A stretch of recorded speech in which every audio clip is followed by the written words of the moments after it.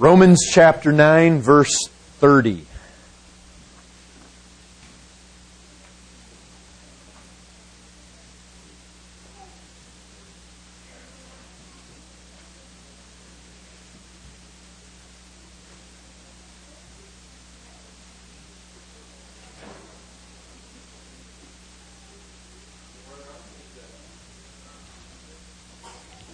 Says it's on.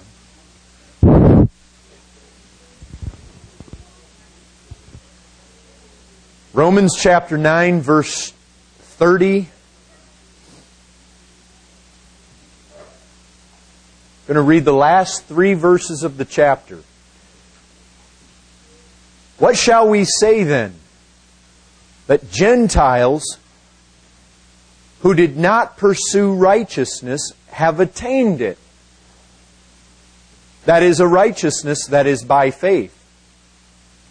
But that Israel, who pursued a law that would lead to righteousness, did not succeed in reaching that law. Why? Because they did not pursue it by faith, but as if it were based on works. They have stumbled over the stumbling stone, as it is written, "Behold, I am laying in Zion a stone of stumbling, a rock of offense, and whoever believes in Him will not be put to shame." Paul starts out here with, what shall we say then?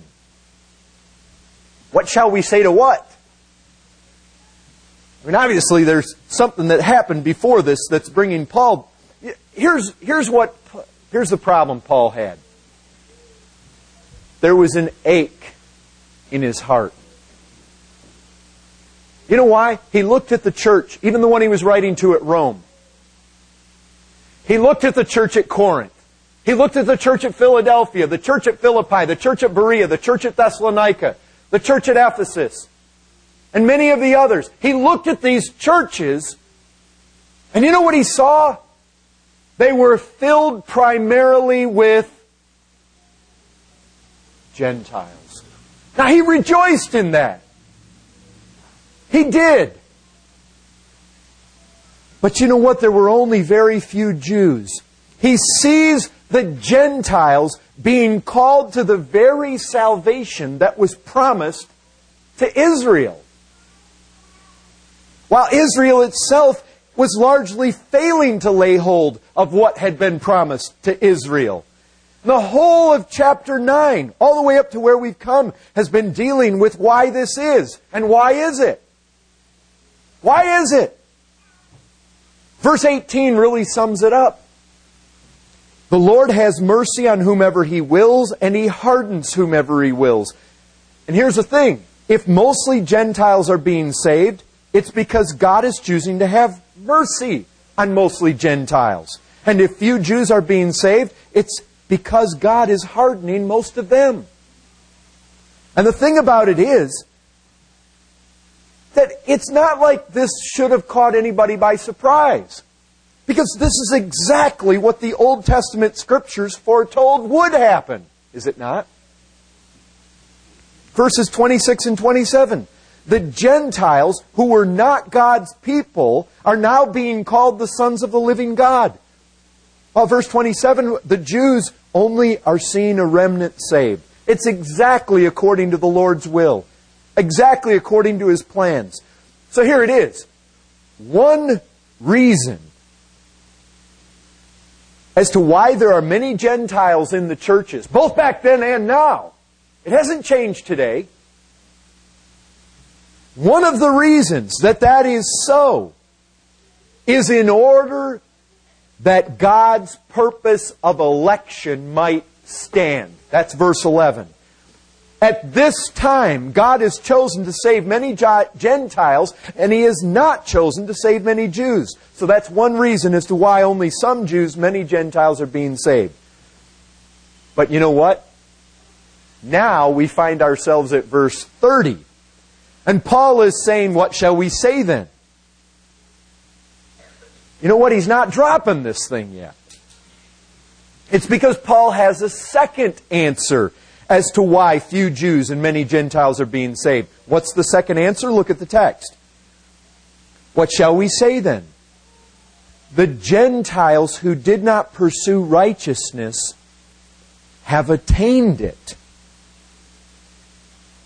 That is a righteousness that is by faith. And right there is exactly the reason the Gentiles are being included. They've attained righteousness. 31. But Israel, who pursued a law that would lead to righteousness, did not succeed in reaching that law. There's the reason they're not being included. They have not attained righteousness. Now hold it right here. Make sure you see this. You all really need to grasp this. Here in Romans 9, Paul has been telling us why people get saved. Why do they? Because of God's unconditional election. He shows mercy on whomever He wills. Only those get saved whom God chooses and calls. God alone is the decisive cause of that. But even though that's true, Paul comes in right here at Romans 9:30 and says this: absolutely no one will ever get saved unless they attain righteousness. And that's another reason why the Gentiles are being saved and not the Jews. The Gentiles have attained righteousness. The Jews have not. And the Gentiles... Now look, he's not saying all Gentiles have. And he's not saying that all Jews haven't. But most that are being saved are Gentiles, and most of the Jews are not attaining this righteousness. The Gentiles obtained it by faith in Jesus Christ, while the Jews have stumbled over Christ and sought righteousness through the keeping of the law. But they never attained to the righteousness of the law. Now here are two truths. You got to take both of these. Election on the one hand and righteousness by faith on the other. Both are necessary. Neither contradict or negate the other. God elects, and I must believe on the Lord Jesus Christ in order to attain righteousness. I have a personal human responsibility here. Paul has no hesitation whatsoever, right in the same chapter of the Bible, to teach that men are saved by God's electing grace, choosing whomever He wills, and at the very same time, men are saved by exercising faith in Jesus Christ. Someone once asked Spurgeon how he reconciled God's sovereignty and human responsibility. And as many of you know, and you've heard it before and come across this quote, he responded with, "I never try to reconcile them. Friends don't need to be reconciled." So be sure that you keep these two things together. Unconditional election, it's biblical, folks. Election is biblical. And the attaining of righteousness by faith. Now here's the thing. When God unconditionally chooses to save an unworthy sinner like you or like me, save us from His wrath, save us from hell, save us from the power of sin, to be His child forever, to be there and bask in His presence, to look on His face, to enjoy that eternal fellowship. You can't be there if you've got the single slightest defilement. You can't. God will not tolerate that. If anything with the slightest impurity approaches Him, He will destroy it. You must be punished. Scripture says He's of purer eyes than to behold evil, and He cannot look on wickedness. The only one who will ever stand before God without being destroyed is only the person who attains to a perfect. Now, I'm not talking about doing as well as you can. The only one who will stand in His presence is the one who is perfect in righteousness.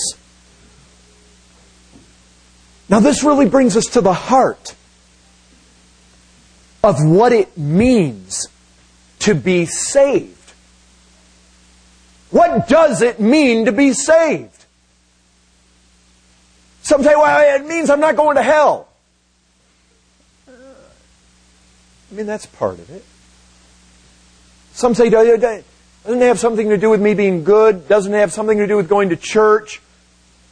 Some people might say, well, maybe there's something about baptism that fits in there.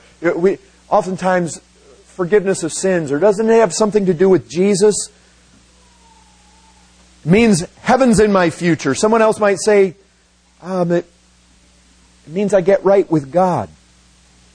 I mean, people have the term saved conjures up a lot of images in people's minds.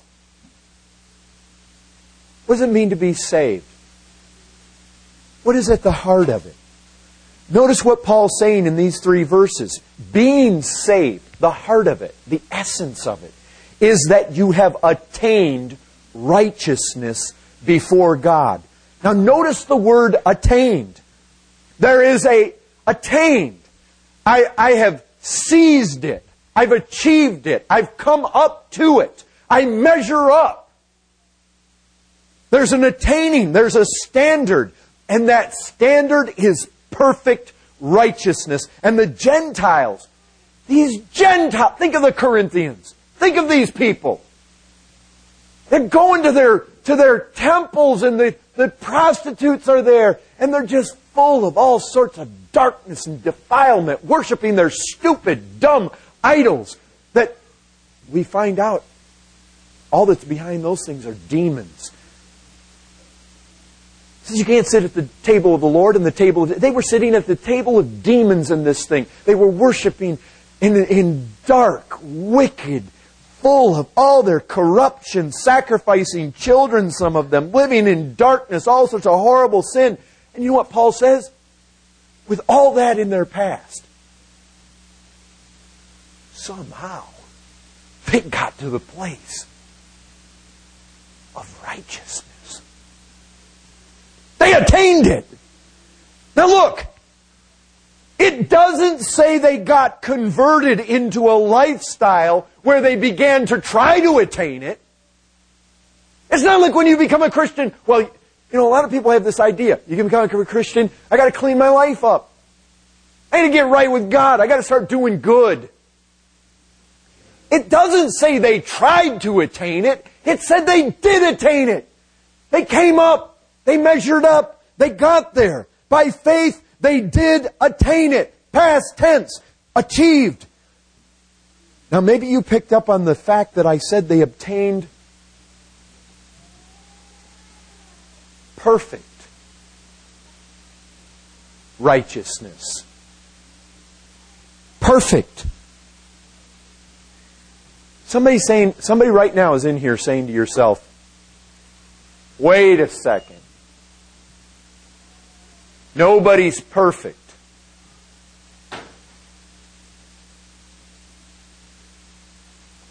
Nobody's perfect.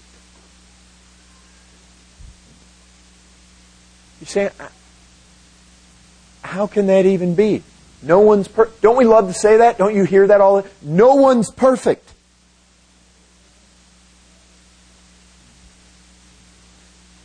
You hold on just a second.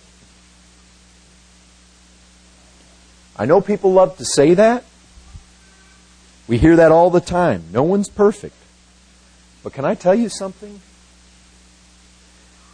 In a very real sense, every single true child of God in this room is exactly perfect in righteousness. Everyone who has truly believed on the Lord Jesus Christ has attained a perfect righteousness by faith in Jesus Christ. The very heart of the gospel and being saved is that you have attained. By faith, you do attain to an absolute, a perfect, a sinless, flawless, spotless, pristine, pure righteousness, whereby in the high courts of heaven, no accusation can ever come against you. None. Not even from God Himself. Not for the slightest little defilement or curve from His law. You are perfect in His sight. That is absolutely, fundamentally at the heart of the gospel. There's a standard. Now imagine it like this. Imagine this. As I was studying, I kept thinking about David in the Psalm and him saying that the commandments, he's thinking about things that are perfect. And he says, I've contemplated perfection. I've contemplated things that are perfect. And I've come to an end on those things. He says, but I meditate on your commandments, and they are exceedingly broad. Now you think about the law, the holy law of God. And I began to think as I sat at my desk, and I began to think about this funnel. You know what a funnel is? It's got a big end and it comes down, funnels down to a little end. Imagine taking that funnel and putting it over your head. And take that big end. Imagine that thing. You begin to stretch this thing. The big end. You begin to stretch it out to the limits of the broadness of the law. It's like the sky. It just goes on and on and on. The law of God wants everything done perfect. It is thorough. It is exact. It is vast. It is unbending. It just thunders with precision and perfection. What it requires is not just broad. It's exceedingly broad. It's massive. It goes to the heart. It deals with motives. It's not just what you do in action. It's what you do in your mind. It's what you do in the hearts, in the motives, in the desires. It reaches as deep as a man is. Imagine all the righteous perfections of that law. Every minuscule aspect of pleasing God, which we ourselves have never done. But imagine all that perfection. The total completion of excellence in moral behavior. All that is agreeable and satisfying and desirable to God. All His perfect will kept, honored. All the love for God. In every aspect. It's just the fullness of it. Heart, mind, soul, the will, the motives. Every bit of the completion of that love in all of its proper proportion and fullness and affection. And imagine the top of that funnel that wide, that comprehensive, that full, that vast, that exceedingly broad. And Christ works it all out perfectly. And in a moment, by faith, all that is shoved through that tunnel, that funnel, bam, right on my head. All of it. It's just showered down upon me. So that when God views me and He sees me in such a way that when He thinks about you, He remembers you, He has any concept in His mind of you at all, which is every single moment of every day, He actually sees a sparkling, dazzling, absolutely undefiled purity. What He sees in His estimation is altogether lovely, acceptable, well-pleasing in the sight of the holy God. This is what it is to become the righteousness of God in Christ. That's what it is to be saved. To have God reckon that to your account. Where there's nothing. But what we see here is that the Jews, they had altogether different notions about being saved. You can see that in verse 31. Apparently, what Paul is showing us here is that you can attempt to attain righteousness one of two ways. You can attain it by faith, or you can try to attain it by pursuing law. The Gentiles, think about them in all their wickedness and darkness. They heard the gospel of Christ. Oh, and what a glorious sound it had. With all their wretchedness, they heard the gospel. And they attained the righteousness because they sought it by faith. They sought it outside of their own efforts and their own work and their own labors and their own efforts. They sought it in Christ. While the Jews, think about them. Back in Romans 9, verses 4 and 5, you know what it says? They had the worship. They had the temple worship. They had the priesthood.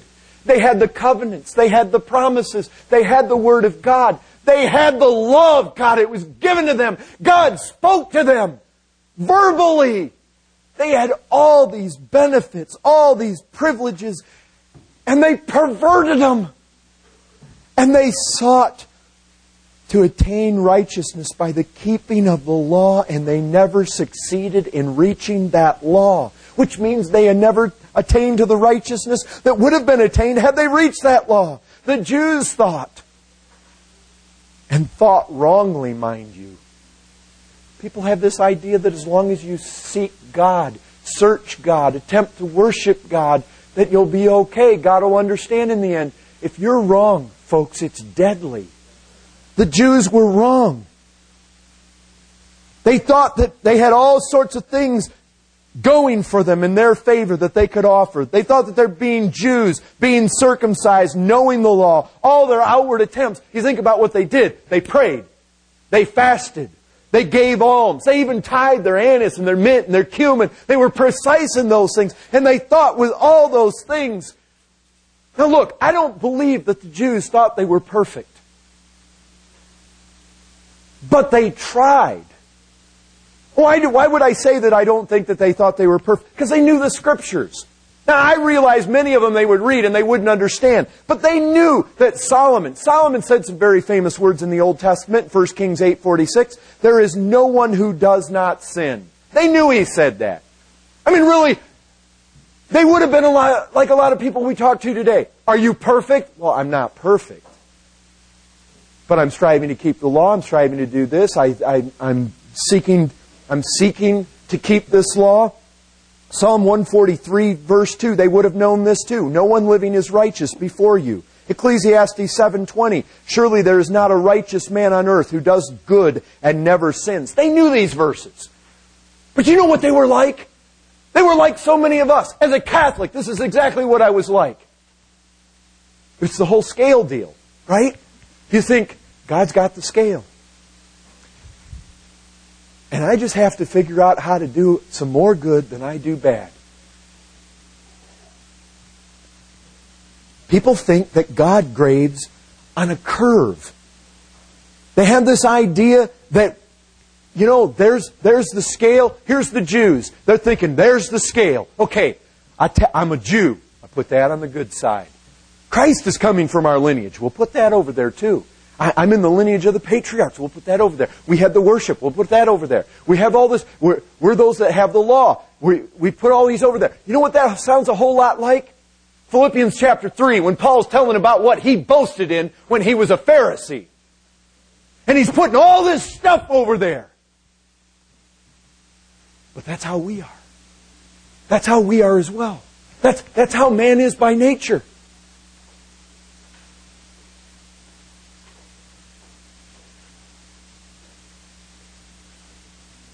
We have this idea. Hey, I went to church Sunday. We'll put that over there. I have a Bible at home. I read it before. We'll put that over there. I didn't swear as much today as I did. We'll put that over there. I mean, but we're like that. Oh man, look at that guy over there. Look at him messing around at work. I'm over here working hard. We'll put that over there. And we like to put all these things over there. And this is what the Jews did, and this is what we do. Put them, pile them. They had their Sabbaths. Put that over there. And they thought, God's going to overlook the bad. I'm not perfect, but I've really tried, and God's going to understand here. He's going to look at... And you know what Paul does? Paul comes in right at this point, and he says, it's all rubbish! In Philippians chapter 3, he calls it dung. It's excrement if you put any trust in any of those things, they are nothing more than excrement. They are filth. They are defiled. They are no good at all. Let me ask you something this morning. If God asked you to put your good deeds on that scale, what are you going to put there?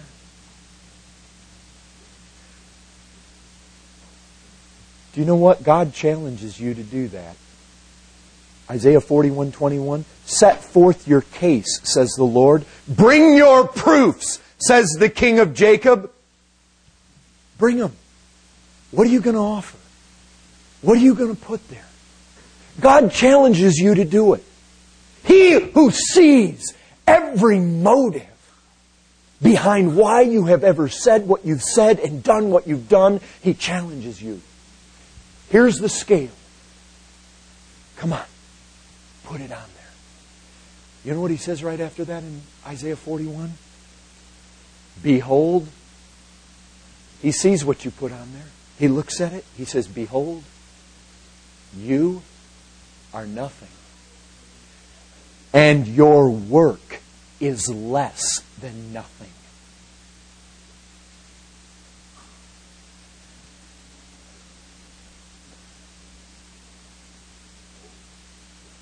God challenges every one of us. Bring out just one word that you have spoken.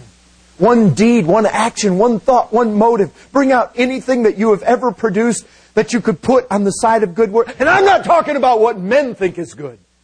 I'm talking about what God says is good. What do you have? There's not a thing. Not a single thing. You know what the problem is? The holiest thing you have ever done, you did it as a sinner. And the poison of your sin tainted and permeated every action, every thought that you've had. So if you're going to look at this scale, you have nothing to put on the good side. Nothing. That's what Paul's been doing in Romans. I mean, in chapters 1, 2, and 3, he's been stripping us of every rag of self-righteousness that we might think we have. He's been tearing it away from us. Show us how vile, how full of sin we are, leaving us under this pure and holy spotlight of His Word. All condemned, all are under sin. None does good, not even one. And He puts us under this thing where He shows us that all of man has sinned. All of them fall short of the glory of God. There's none that seeks after Him. He shows us, He paints this picture of mankind, and He says, away with it. Whatever you think you can put there, it's not right. It's not good. It's not wholesome. It doesn't measure up to the standard of perfection in the sight of a holy God. And if you don't measure up, let me tell you something, you're going to be lost. Unless you stand perfect in the sight of God, you are a lost man or woman. There's no hope. Being a Jew doesn't make up for that. I don't care how many times you've been baptized, it doesn't make up for it. You must attain. Folks, that's personal. You've got to do it. It's not enough if your father does it or your mother. It's not enough if your friend does it. It's not enough if the guy next to you in the seat there did it. You've got to, it's a personal possession. You've got to attain it. You've got to seize it. This word could almost be rendered, well, it is. It could be rendered attack. It is a word that has that much aggressiveness. The word attain. Seize it. Attack it. Paul is pointing to a deep personal pursuit that you do. When I talk about faith in Christ, that faith that lays hold on this righteousness of God, I am not talking about the flippant blasphemy that is so common in our country today. That is not what I'm talking about. I'm not talking about this nonsense where people speak these empty words. They say this little prayer. Oh, I accepted Jesus into my heart. I am talking about with heart and soul and mind and your being, every fiber of your being, to laying hold on Christ in desperation. Just, Lord, I'm not acceptable. I got to find it somewhere else. And where? Where do you grasp? People grasp all over. They grasp over here for Allah. They grasp for the Pope. And they grasp for good works. And where are they going to find it? And some people, they just bounce from one religion to another. But it's in Christ. And it's talking about with every fiber of your being laying hold on Christ, knowing that if you don't have Him, you're damned, you're doomed. It's no good otherwise. You've got to have Him. It's Christ and Christ alone. It's pursuing Christ until you attain and get in your grip a personal possession of perfect righteousness. That's what it is. And only then do you have any biblical warrant to think you're saved. So Paul's making it perfectly clear here. There are only two ways of attaining to this righteousness. Two possible ways. You obtain it by your own works. You strive for it and produce it by your own efforts, your own merit. But if you slip, even just once, that's it. You're done. You're damned. Paul goes to great pains to show us the impossibilities of any attaining to righteousness that way. Romans 3:12, no one does good.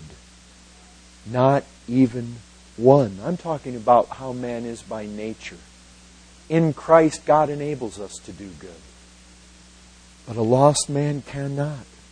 The other way is to receive this righteousness as a free gift that God gives to you, an actual righteousness. It's not just a fictional righteousness. It's not just some abstract thing that just...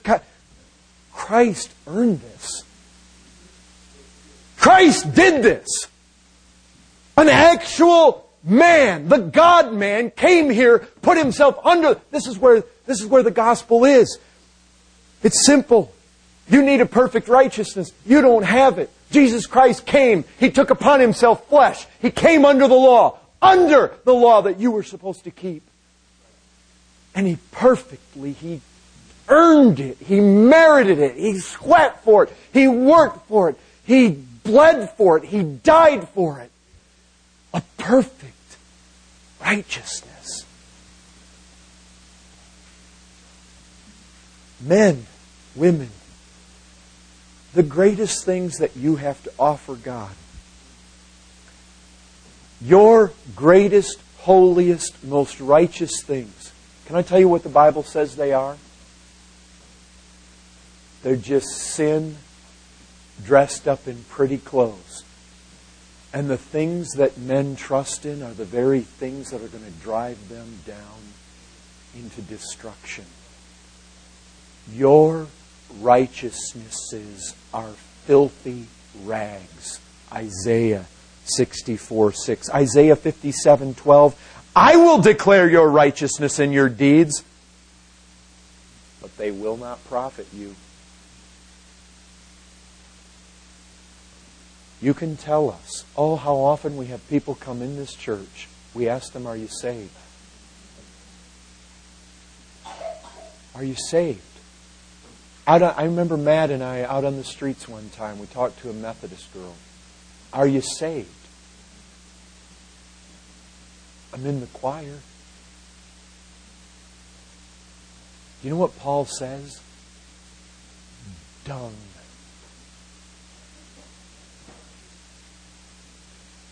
You need a perfect righteousness. Can I tell you something? The righteousness of Christ is personal to every believer. The righteousness of Christ means that when God lets me into heaven, He doesn't do it by dropping the standard. Not at all. He does it by meeting the standard. God's mercy does not ever set aside or contradict God's justice. It fulfills it. In other words, when God brings a believer to heaven, He does so justly. Look, when I get to heaven, I will be able to say, I deserve to be there.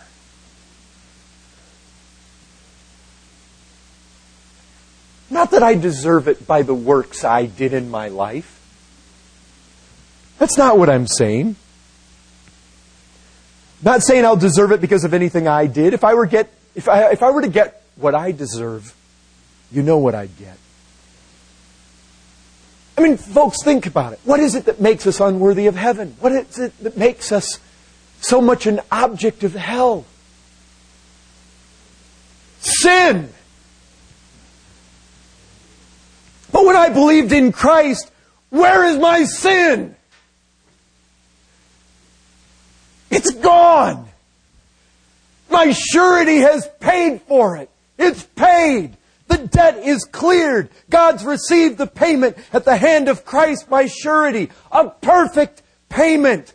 But more than that, more than just bringing my account to zero and removing the debt I owed, that whole funnel of perfection is showered onto my account. God puts a gold mine of credit. All that vastness, all that fulfilling of the law. Look, folks, God looks at His law and looks at me, and neither He nor anyone else can bring a single accusation at all. If God were to exclude a poor believer in Jesus Christ, covered by the blood, He would be unjust, utterly unjust. Why? Because He's already accepted the payment at my surety's hand. He cannot exact it from me. It's not possible. Look.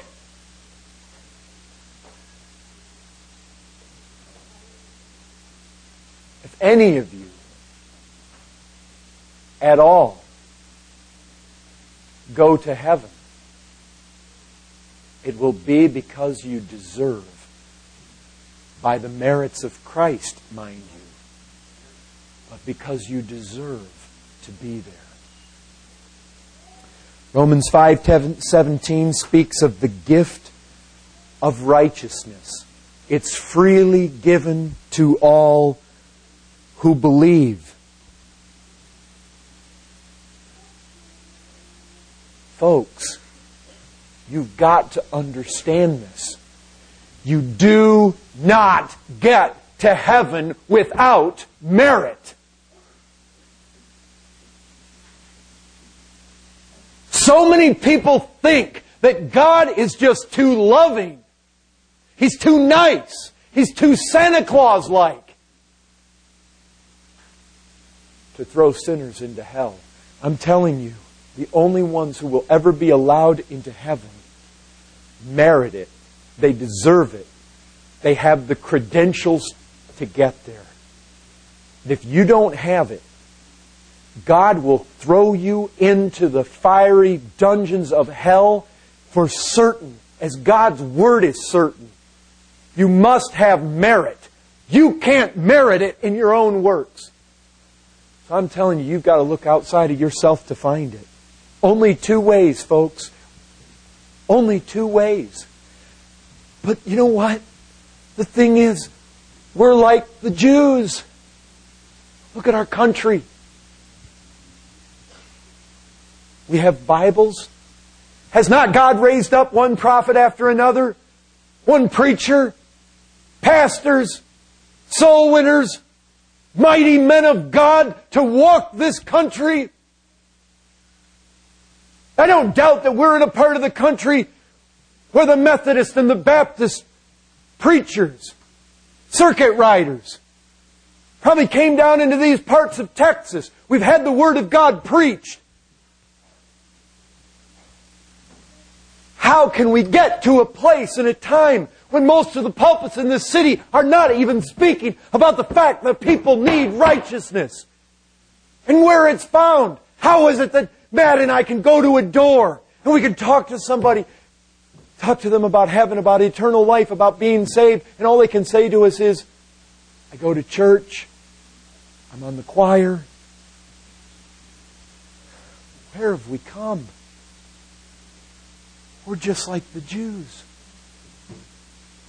I'm not saying this is a Christian nation. I'm not saying that all in this country love the truth of Christ or believe it. But I'm telling you what, this country was reared on the Word of God. And we have seen great awakenings and we have seen revivals, and there have been men, and there are good churches in this country today. And you think about it. You think about what we have at our disposal. You young people, with a click on your computer, you can find these sermons by good and godly men, powerful sermons that have been used of God to bring people to spiritual life. And yet the majority of the people in this country, what in the world's being taught from the pulpits? I'll tell you what's being taught.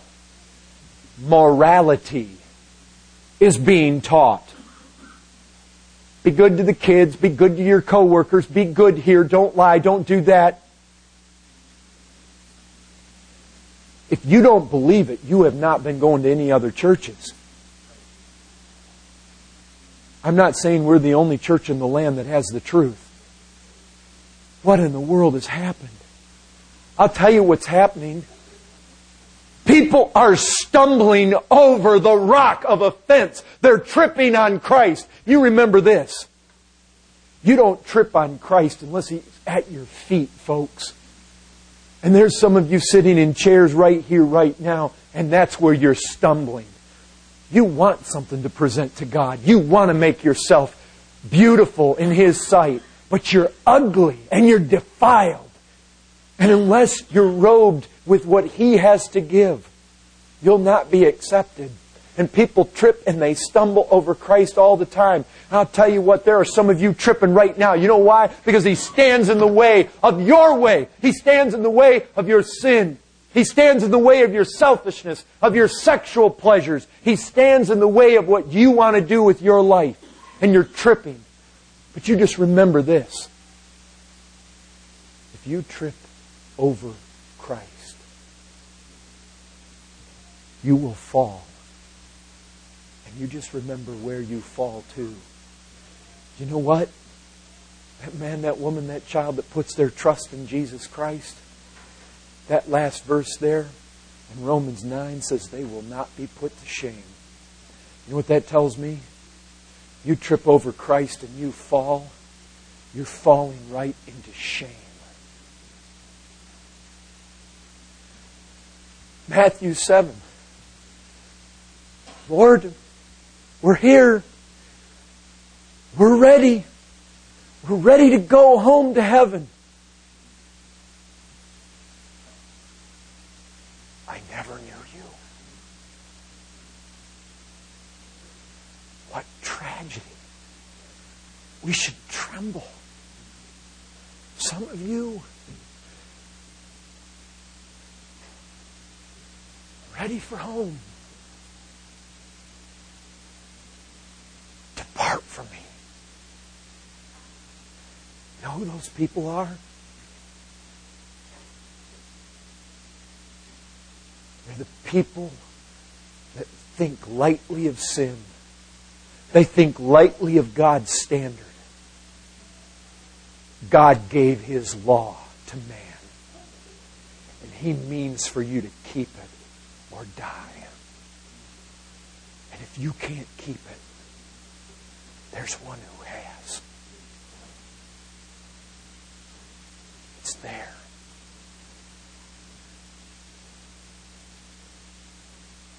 Some of you tripping on Christ. All He is a rock for you to trip over.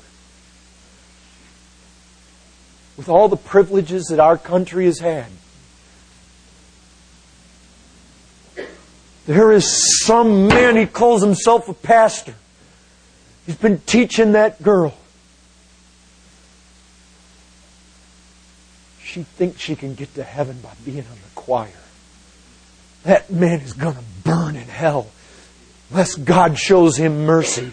And he is going to pay for deceiving men and women. Most of the preachers in the pulpits today should not be there. They're not qualified to be there. They're deceiving people. May God purge the pulpits in this land so we can hear about attaining to righteousness again. By faith in the great surety, Jesus Christ. If you stumble, if you're ashamed of Him, He will be ashamed of you. Depart.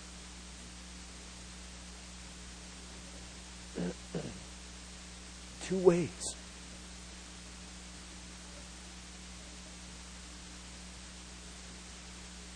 You can only attain righteousness by one of them. Only one. There's only one way. On the merits of Jesus Christ. I could number my sins, folks.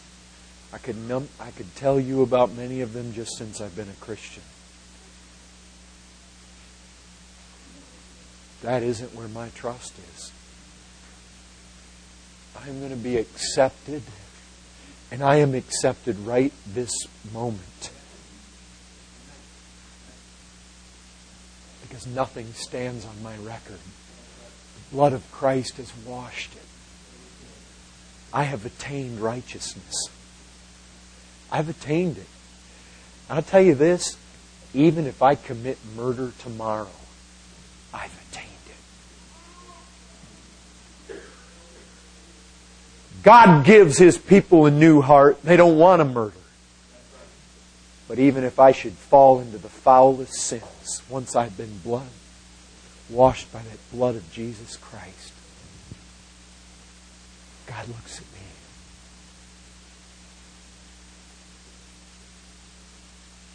You remember those words to Christ? "This is my Son in whom I'm well pleased."